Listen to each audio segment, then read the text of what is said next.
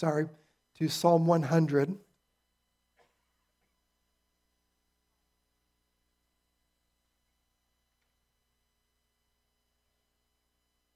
As you're turning there, let me mention that in 21st century, more and more secular America, there's not a lot of actual giving thanks during Thanksgiving. But that's not the way it's always been. America has a rich history of national days of Thanksgiving, from the Thanksgiving Feast of the Pilgrims at Plymouth in Massachusetts in November 1621, through the colonial period, the early days of the United States after the ratification of the Constitution, and including an unbroken chain of presidential Thanksgiving proclamations from Abraham Lincoln to today, and also including the national holiday, which became an official national holiday in 1941 under FDR. And an example of that rich heritage is George Washington's presidential Thanksgiving proclamation from October 3rd, 1789. And this will sound familiar to you if you've been with us a while. I think I rotate every Thanksgiving between George Washington, Abraham Lincoln, and Ronald Reagan for their Thanksgiving Day proclamations. So this is George This is an excerpt from George Washington's presidential Thanksgiving proclamation from 1789. So he wrote, "Whereas it is the duty of all nations to acknowledge the providence of Almighty God, to obey His will, to be grateful for His benefits, and humbly to implore His protection and favor. And whereas both houses of Congress have by their joint committee requested me to recommend to the people of the United States a day of public thanksgiving and prayer to be observed by acknowledging with grateful hearts the many signal favors of Almighty God." Then he goes on to list a bunch of those signal favors of Almighty God. Then he says, "Now therefore I do recommend and assign Thursday, the 26th day of November next, to be devoted by the people of these states to the service of that great and glorious being, who is the beneficent author of all the good that was, that is, or that will be, that we may then all unite in rendering unto Him our sincere and humble thanks." That, written by the first president and recommended by the first Congress, who were very familiar with our Constitution and the First Amendment, and yet they said that. My, how the mighty have fallen. But where did the American idea of Thanksgiving come from? Well, the Bible, of course. Brother Alex read from Psalm 92, which begins by saying, it is good to give thanks to the Lord. And there are many other portions of Scripture that have a Thanksgiving theme about them, but this morning we're going to be looking at Psalm 100. And you'll notice that in Psalm 100, the heading that says a psalm for giving thanks, that's actually part of the inspired text. And so here we have a whole psalm that is for thanksgiving. So it's very appropriate to look at Psalm 100 on the Lord's Day before our national day of Thanksgiving and just listen to what it has to say. So a psalm for giving thanks. That's our theme for today. And the first thing that we see here, besides the heading, in Psalm 100 is a call to joyful worship. a call to joyful worship. So it's a psalm for giving thanks, and it begins, "Make a joyful noise to the Lord, all the earth. Serve the Lord with gladness. Come into his presence with singing." This is the language of worship. And that's what the writer of Psalm 100 has in mind. It's a scene of worship.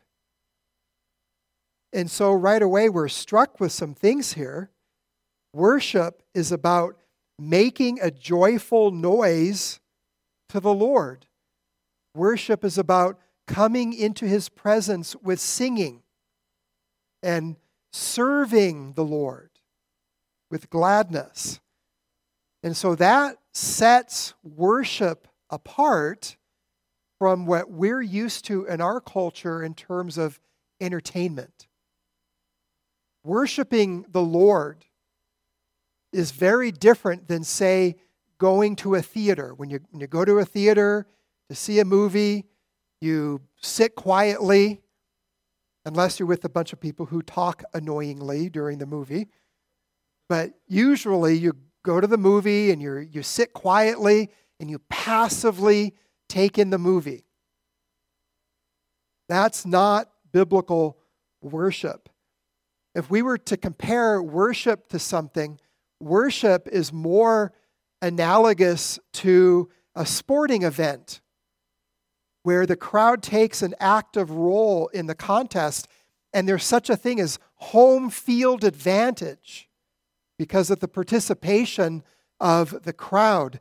That's more comparable to biblical worship than going to a theater. There's congregational participation where we all have a part to play.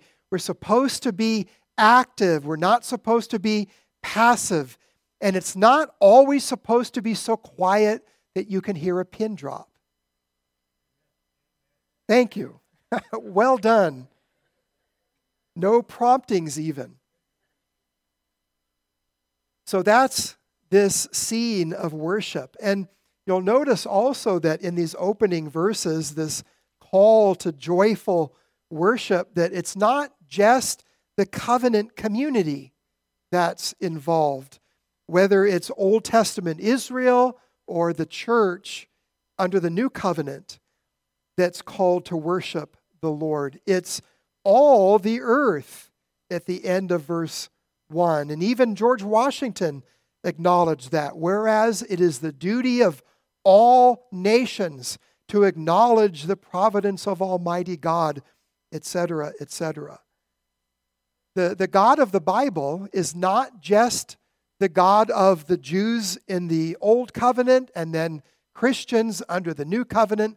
The God of the Bible is the God of all of the earth. He's the God of all creation. He's the maker of heaven and earth and the creator of all humanity. And so all of us, everyone without exception, no matter where we're from, no matter where we live, no matter what we look like, no matter what language we speak, we are all called to come and make a joyful noise to the Lord. That's because of the God of the Bible is the creator and sovereign ruler over all people everywhere and in all times. And each one of us has been created in the image of God for the express purpose of knowing Him, loving Him, serving Him, worshiping Him. That's why we were created. Psalm 66 opens with these words, "Shout for joy to God, all the earth. Sing the glory of His name. Sing to Him glorious praise." And again, this is directed to all the earth. And also you'll notice that thanksgiving and singing, which are mentioned in this psalm, it's a psalm for giving thanks, and it begins with this call to making a joyful noise, and and coming into his presence with singing, singing and thanksgiving go hand in hand. So in Psalm 95 and verse 2, let us come into his presence with thanksgiving. Let us make a joyful noise to him with songs of praise. And so when we come to worship the Lord, we don't come kicking and screaming. We don't come tired and worn out and ready to fall asleep and just barely mumbling along as the music team is entertaining us. They're not entertaining us. They're helping us. They're augmenting our singing. But it's an opportunity for us to sing to the Lord and to express our thanksgiving, our gladness through our singing. We have an active role to play. So there's this call to joyful worship. Then Psalm 100 moves on in verse 3 to tell us about the reason to worship. The reason to worship, and in a nutshell, it's because of who God is and who we are. So notice that in verse 3.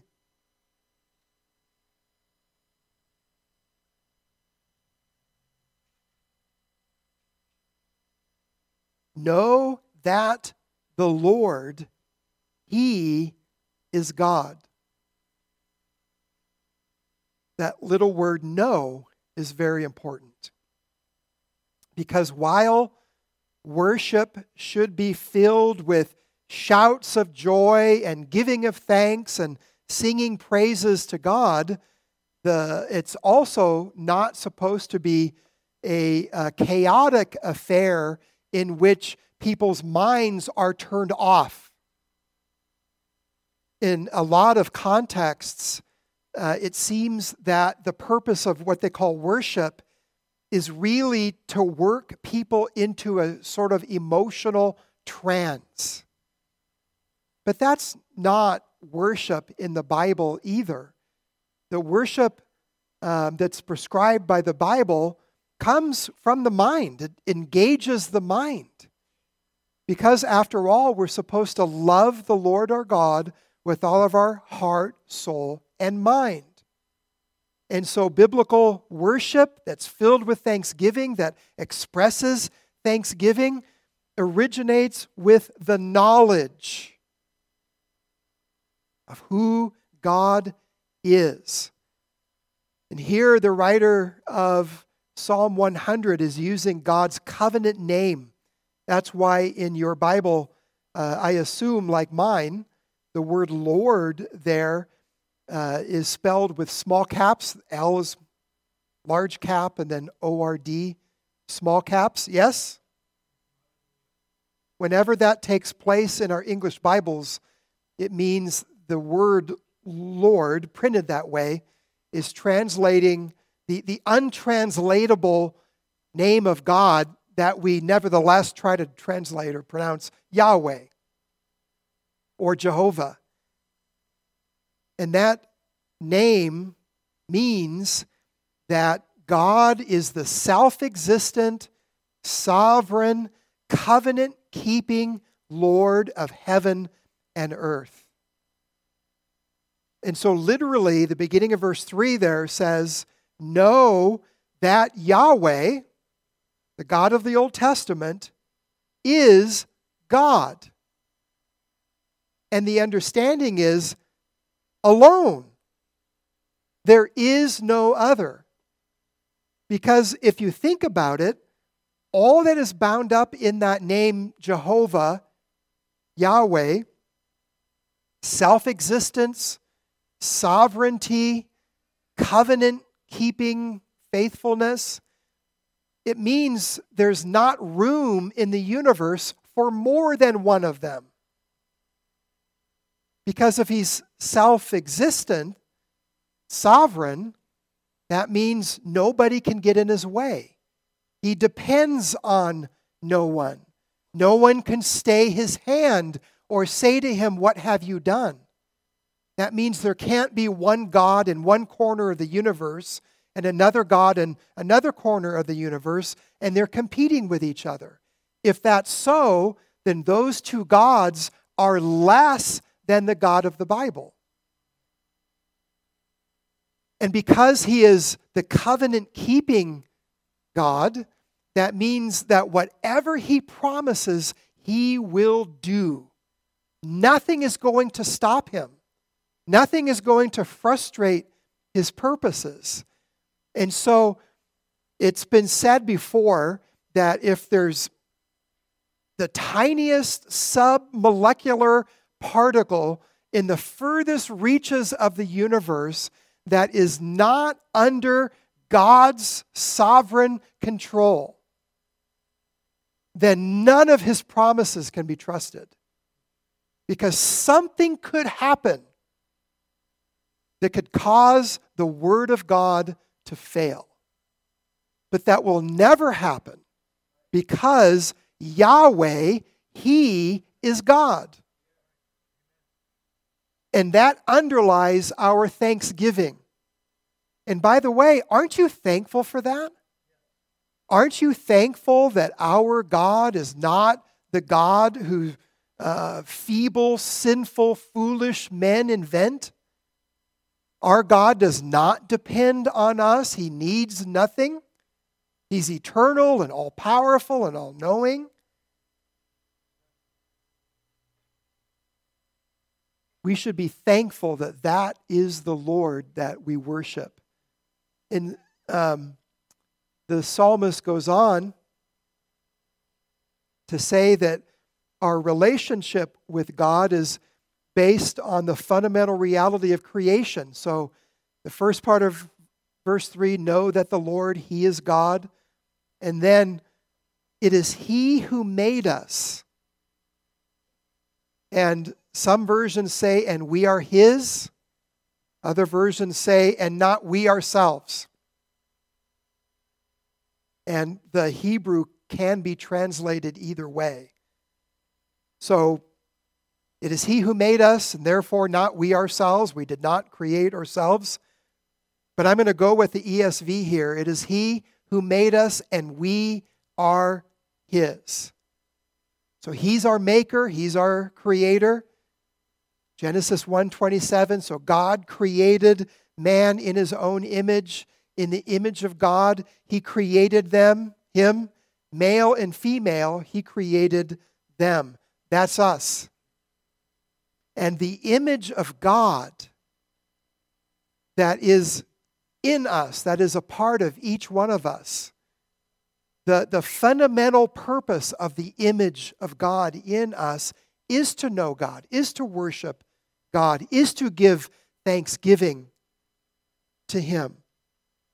But the fact that God made us means that we belong to him.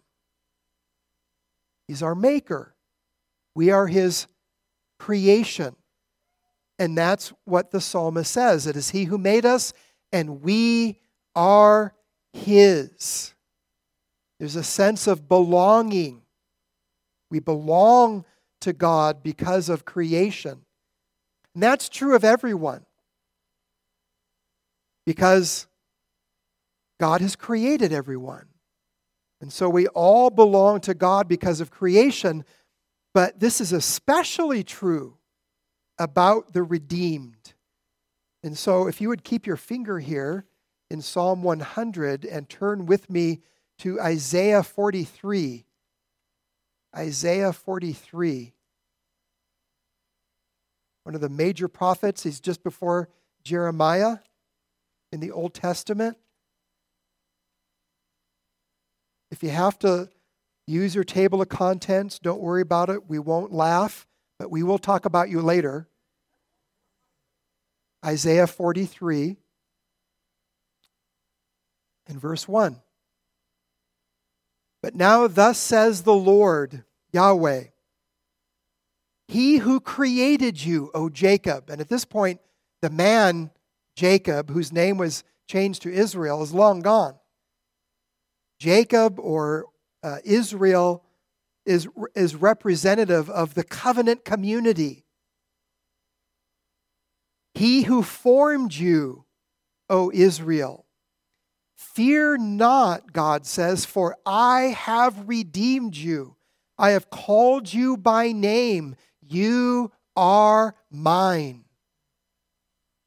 And so the covenant community, in the case of Israel, they were redeemed by God's outstretched arm as He delivered them out of bondage to slavery in Egypt.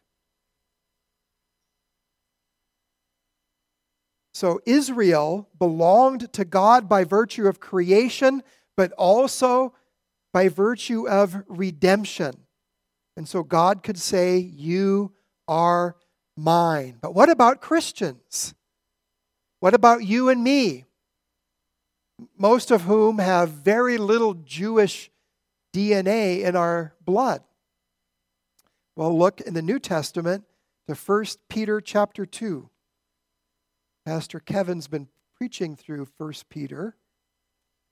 And 1 Peter chapter 2, verses 9 and 10 is a really important passage. 1 Peter 2, verse 9.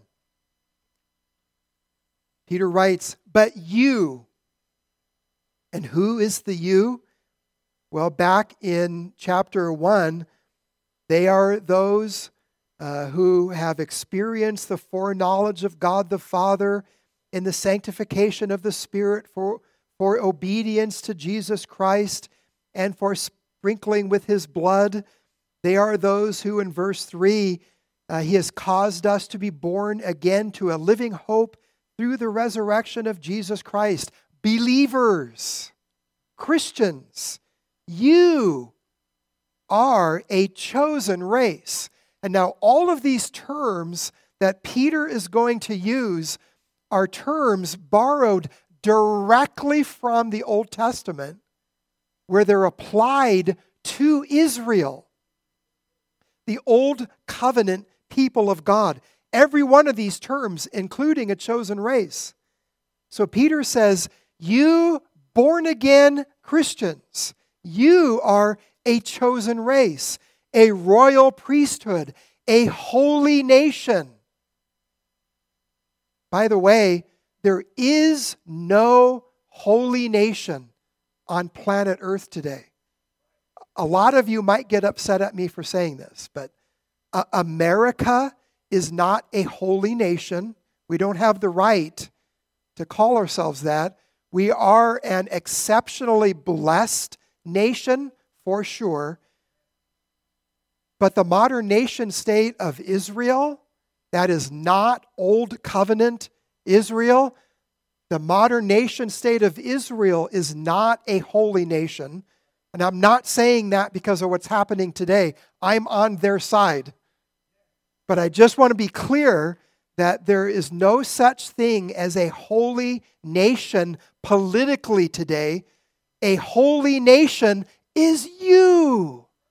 A holy nation is all Christians in Ridgecrest and California and across the nation and around the world and throughout time. We are a holy nation, a people for His own possession.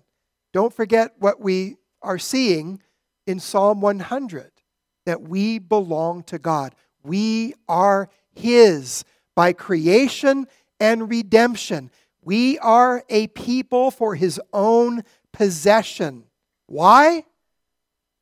For worship, that you may proclaim the excellencies of Him who called you out of darkness into His marvelous light. That's what it means to be born again. We were dead in our trespasses and sins. We were in utter spiritual darkness. But God, who's rich in mercy, called us by His powerful, effectual calling. He caused us to be born again, to come to life spiritually, and He opened our eyes. And we're told in 2 Corinthians chapter 4 that the God who commanded light to shine out of darkness has shown the light into our hearts, to shine the light of the knowledge of the glory of God in the face of Jesus Christ. That's the new birth. That's what has happened. He's called us out of darkness into His marvelous light. Continuing on in verse 10, once you were not a people, when we were unsaved, when we were not born again, then we were not the people of God. But now you are God's people. Once you had not received mercy, but now you have received mercy. Brothers and sisters, that is so important. That means Psalm 100 belongs to us. Psalm 100 does not just belong to the Israelites under the Old Covenant. It did. But the Old Covenant is now obsolete. There's a new covenant. And by virtue of that new covenant, Gentiles, all the nations of the earth are being called to Christ. From every tribe, nation, kindred, and tongue, Jesus Christ is building His church. We are the people of God. We are His. We belong to Him. It is He who made us, and we are His. We are His people. Notice what else the author of Psalm 100 says at the end of verse 3. And the sheep of His pasture. Because we belong to the Lord, God cares for us as a shepherd cares for his sheep. And there are so many passages. Psalm 23, the famous Psalm 23 begins, "The Lord is my shepherd. I shall not want." And then Yahweh, in the flesh, Jesus, said, "I am the good shepherd." The good shepherd lays down his life for the sheep. John 10 and verse 11. So God tends to us, cares for us, protects us, leads us, He feeds us. Because we're His sheep. And before we move on, just think this through and pause for a minute. What we have just been told from Psalm 100 is our identity. This is who we are. We've been told who God is, and then who we are in relation to God, and that's the reason to worship, who God is and who we are. God's our creator and our redeemer. We belong to Him as His people and His sheep. And here's what's so glorious about that.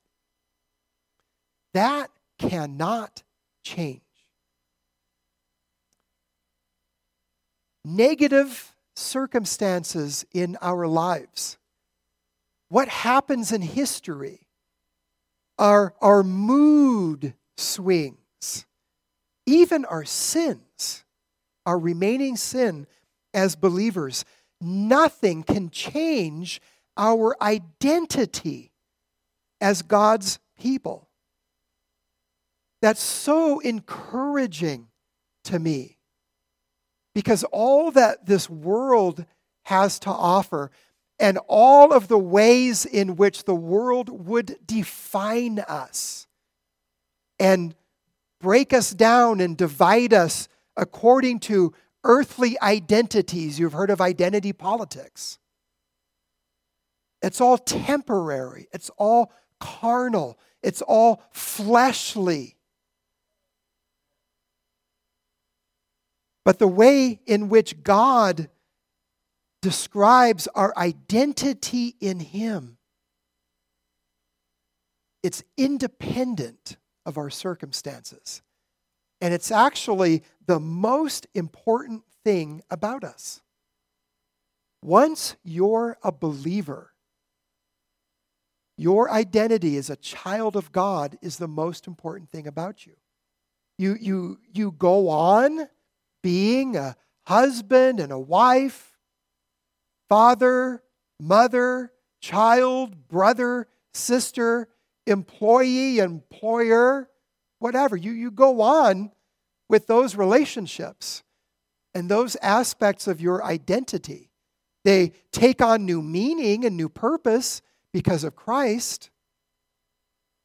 But above and beyond all of those aspects of identity, the most important thing about you is your identity in God.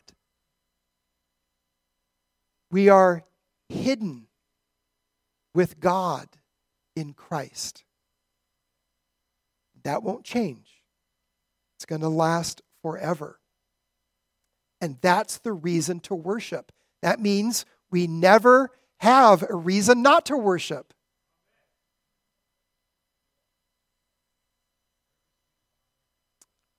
Amen. Thank you.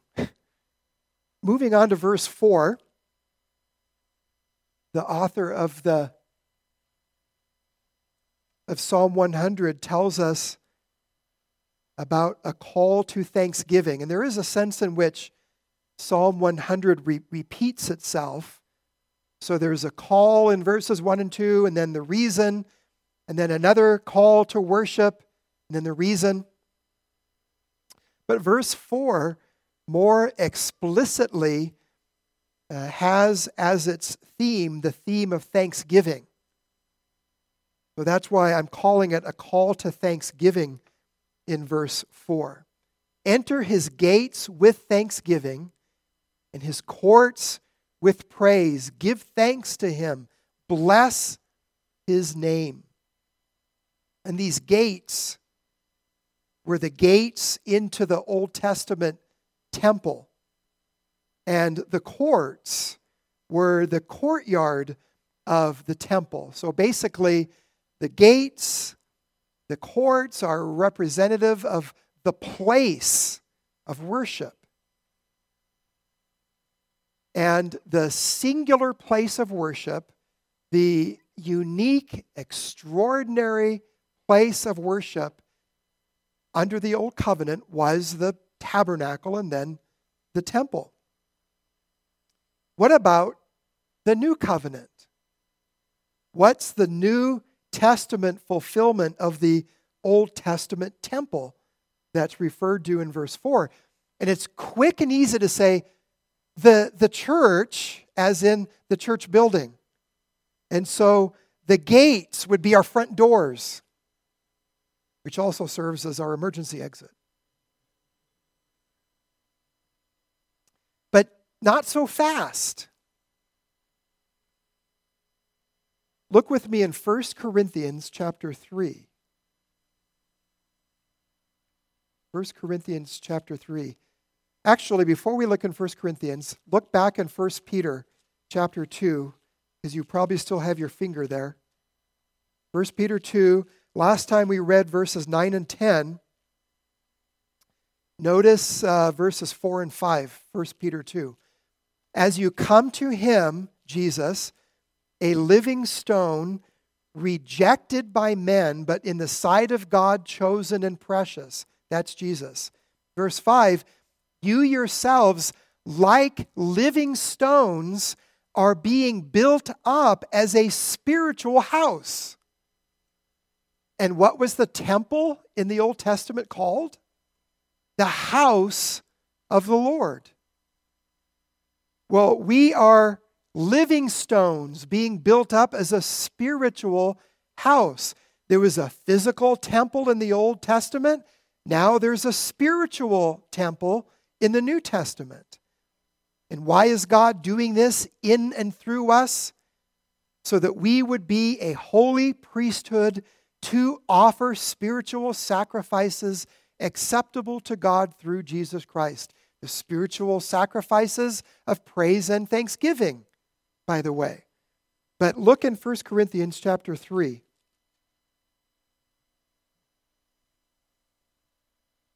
Verses 16 and 17.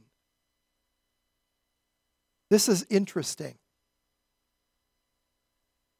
1 Corinthians 3, starting in verse 16. Do you not know, Paul writes to the church in Corinth, that you, now pause there for a minute. In the King James, that you is translated ye. And no one talks that way anymore, of course. But there's an advantage of King James Elizabethan English. They actually did make a distinction between the singular you and the plural you. Ye is the plural ye, the plural you. And that's what's going on in the Greek here. Maybe your Bible has a little footnote like my ESV does, has a footnote next to the two, and it says the Greek for you is plural in verses 16 and 17. And so when Paul says, do you not know that you are God's temple and that God's Spirit dwells in you, he's not talking about individual Christians here. He does address individual Christians in chapter 6, where he talks about our bodies being the temple of the Holy Spirit. Therefore, we shouldn't engage in sexual immorality.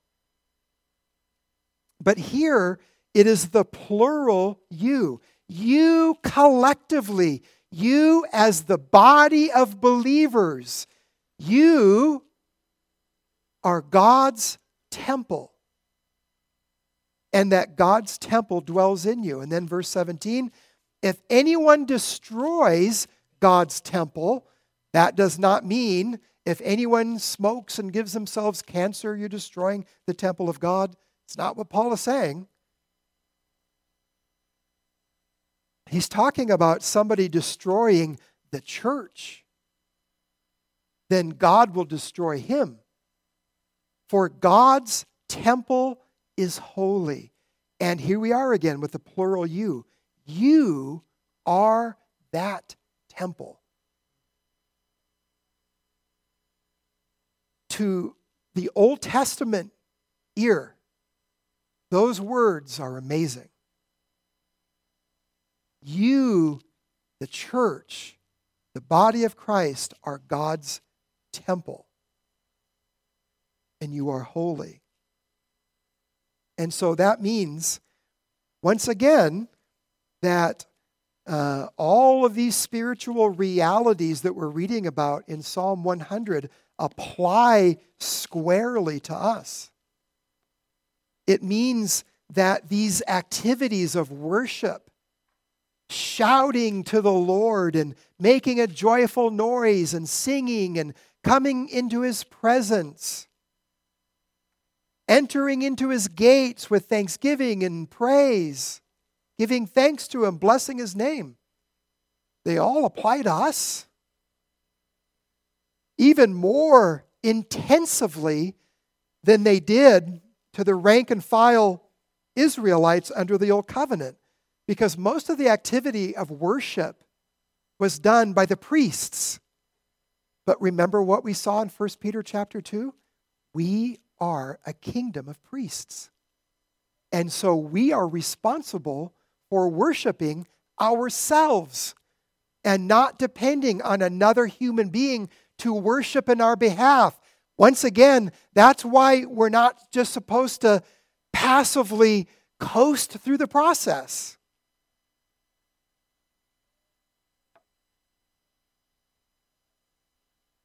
Thanksgiving is linked with praise.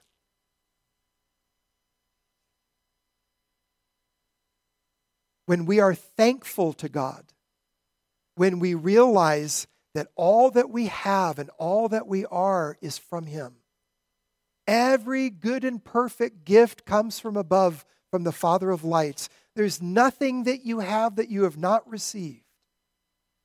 When we get that, then we will praise him. It flows. People who don't feel like praising the Lord don't realize how much they owe to him, how thankful they should be to him. But we, on the other hand, as the temple of God, we know to give thanks to him and to bless his name, to say how good and holy and righteous and worthy God is because of what is revealed about himself. That's what that means.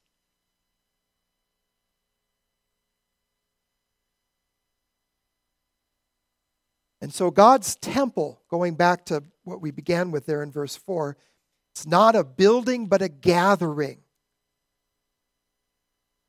And that means that every Sunday is Thanksgiving. I'm glad we have the holiday.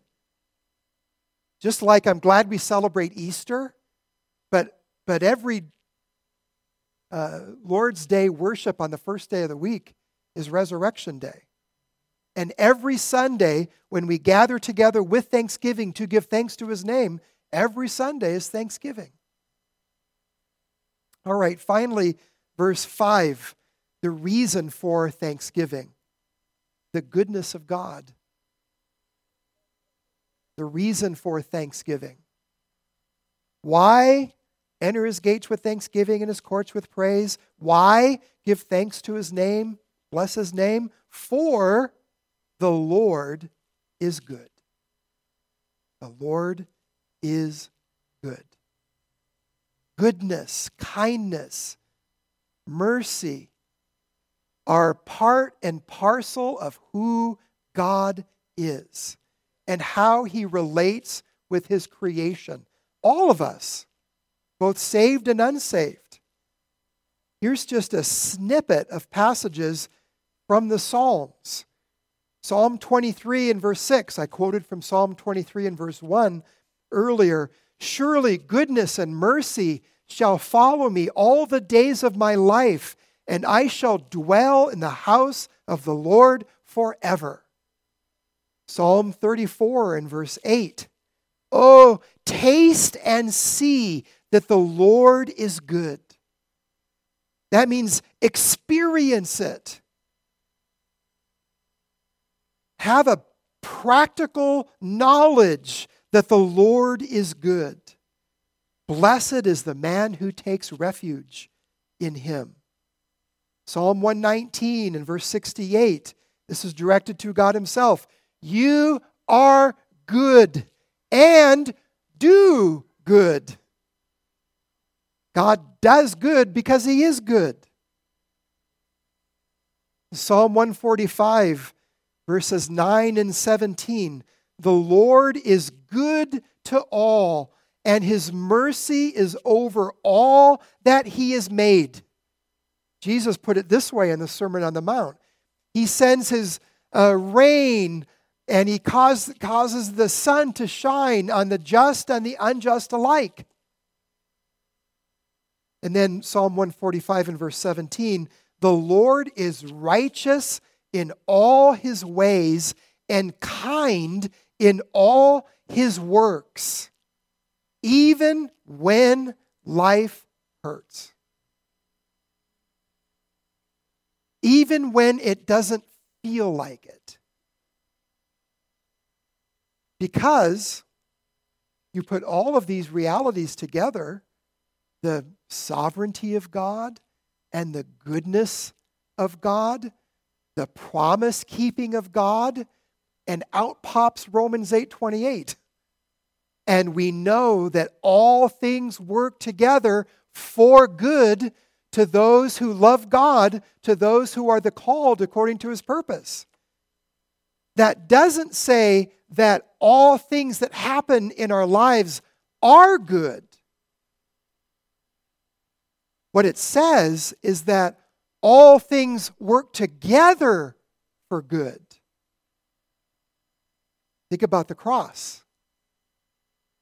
The death of Jesus on the cross was not good in and of itself. There was an innocent man, the promised Messiah, the Son of God, murdered. That's not good in and of itself. And yet, the worst evil that has ever been committed in all of the universe, worse than the fall of Satan and his angels in heaven, worse than Adam and Eve eating of the forbidden fruit, worse than whatever was happening upon planet Earth before God destroyed all human life by a flood in Genesis chapter 6. The worst sin ever committed was the murder of Jesus Christ, the Son of God. And yet, God accomplishes the greatest good.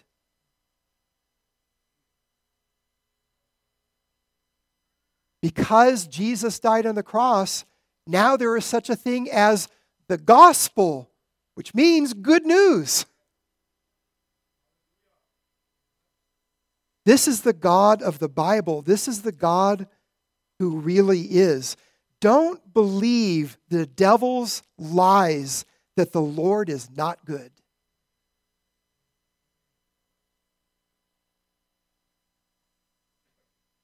And the psalmist goes on to tell us that God's goodness is expressed in his steadfast love. Back to verse 5. For the Lord is good. His steadfast love endures forever. His steadfast love there is a very important Hebrew word that is hased. And if I was of Middle Eastern origin, I'd probably say chesed, like it should be properly pronounced. But that word that's translated steadfast love, it's a covenantal love. It's God's love that originates in God himself and therefore does not change. This is the kind of love that we read about in Romans 8. I just quoted to you from Romans 8 and verse 28, but look in Romans 8, verses 38 and 39. This is hased love, steadfast love. So many examples, but this might be the pinnacle. Romans 8, verses 38 and 39. Paul writes, "For I am sure that neither death nor life, nor angels, nor rulers, nor things present, nor things to come, nor powers, nor height, nor depth, nor anything else in all creation will be able to separate us from the love of God in Christ Jesus our Lord." His steadfast love endures forever. The steadfast love that's spoken of in the Old Testament was pointing toward the person and work of the Lord Jesus Christ. Jesus came to fulfill in his person and work what the Old Testament anticipated. And so this love of God in Christ Jesus our Lord is the love of God that stretches back to eternity, in which God says, "I have loved you with an everlasting love." And then it stretches into eternity future. Nothing can separate us from the love of God in Christ Jesus our Lord. Once you're in, you're in. It's not because of you. It's because this covenant love springs from God himself. And it goes hand in hand with the grace of God. It is to the praise of the glory of God's grace. It's by grace that you have been saved through faith, and that not of yourselves. It's the gift of God, not a result of works. It's God's grace that caused you to be born again to a living hope through the resurrection of Jesus from the dead. It's all because of God's steadfast love. And then Psalm 100 goes on in verse 5 to say that God's goodness, expressed in His steadfast love, means that God is faithful. So the last words, verse 5, and His faithfulness to all generations. A golden chain here. God's goodness, His steadfast love, His faithfulness. Faithfulness means God's trustworthiness. The fact that God always keeps His promises. Exodus 34, verse 6, when God caused His glory to pass before Moses, the Lord passed before him and proclaimed, the Lord, a God merciful and gracious, slow to anger, and abounding in steadfast love and faithfulness. The language is graphic. It's not that there's a little tiny bit of faithfulness in God. It's not that God barely keeps His word, keeps His promises to us. No, God is abounding in steadfast love and faithfulness. In Lamentations 3, verses 22 and 23, this is the theme of one of my favorite hymns, Great is Thy Faithfulness. And the setting of Lamentations, a lamentation is a lament. It's Jeremiah the prophet lamenting the destruction of Jerusalem, the unleashing of God's judgment upon His ancient covenant people because of their covenant breaking, their sin, their idolatry. And in the midst of that destruction, Jeremiah wrote, the steadfast love of the Lord never ceases. His mercies never come to an end. They are new every morning. Great is your faithfulness. When life is going swimmingly, and when your city, your country, the world are falling apart.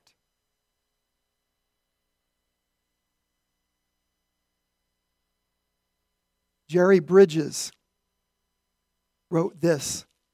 This is the conclusion to Psalm 100, really. Thankfulness to God is a recognition that God, in His goodness and faithfulness, has provided for us and cared for us, both physically and spiritually. It is a recognition that we are totally dependent upon Him, that all we are and have comes from God. And the ultimate expression of that, for God so loved the world that He gave His only Son, that whoever believes in Him shall not perish but have eternal life. Praise be to God for His inexpressible gift. Let's pray. Lord, we thank You.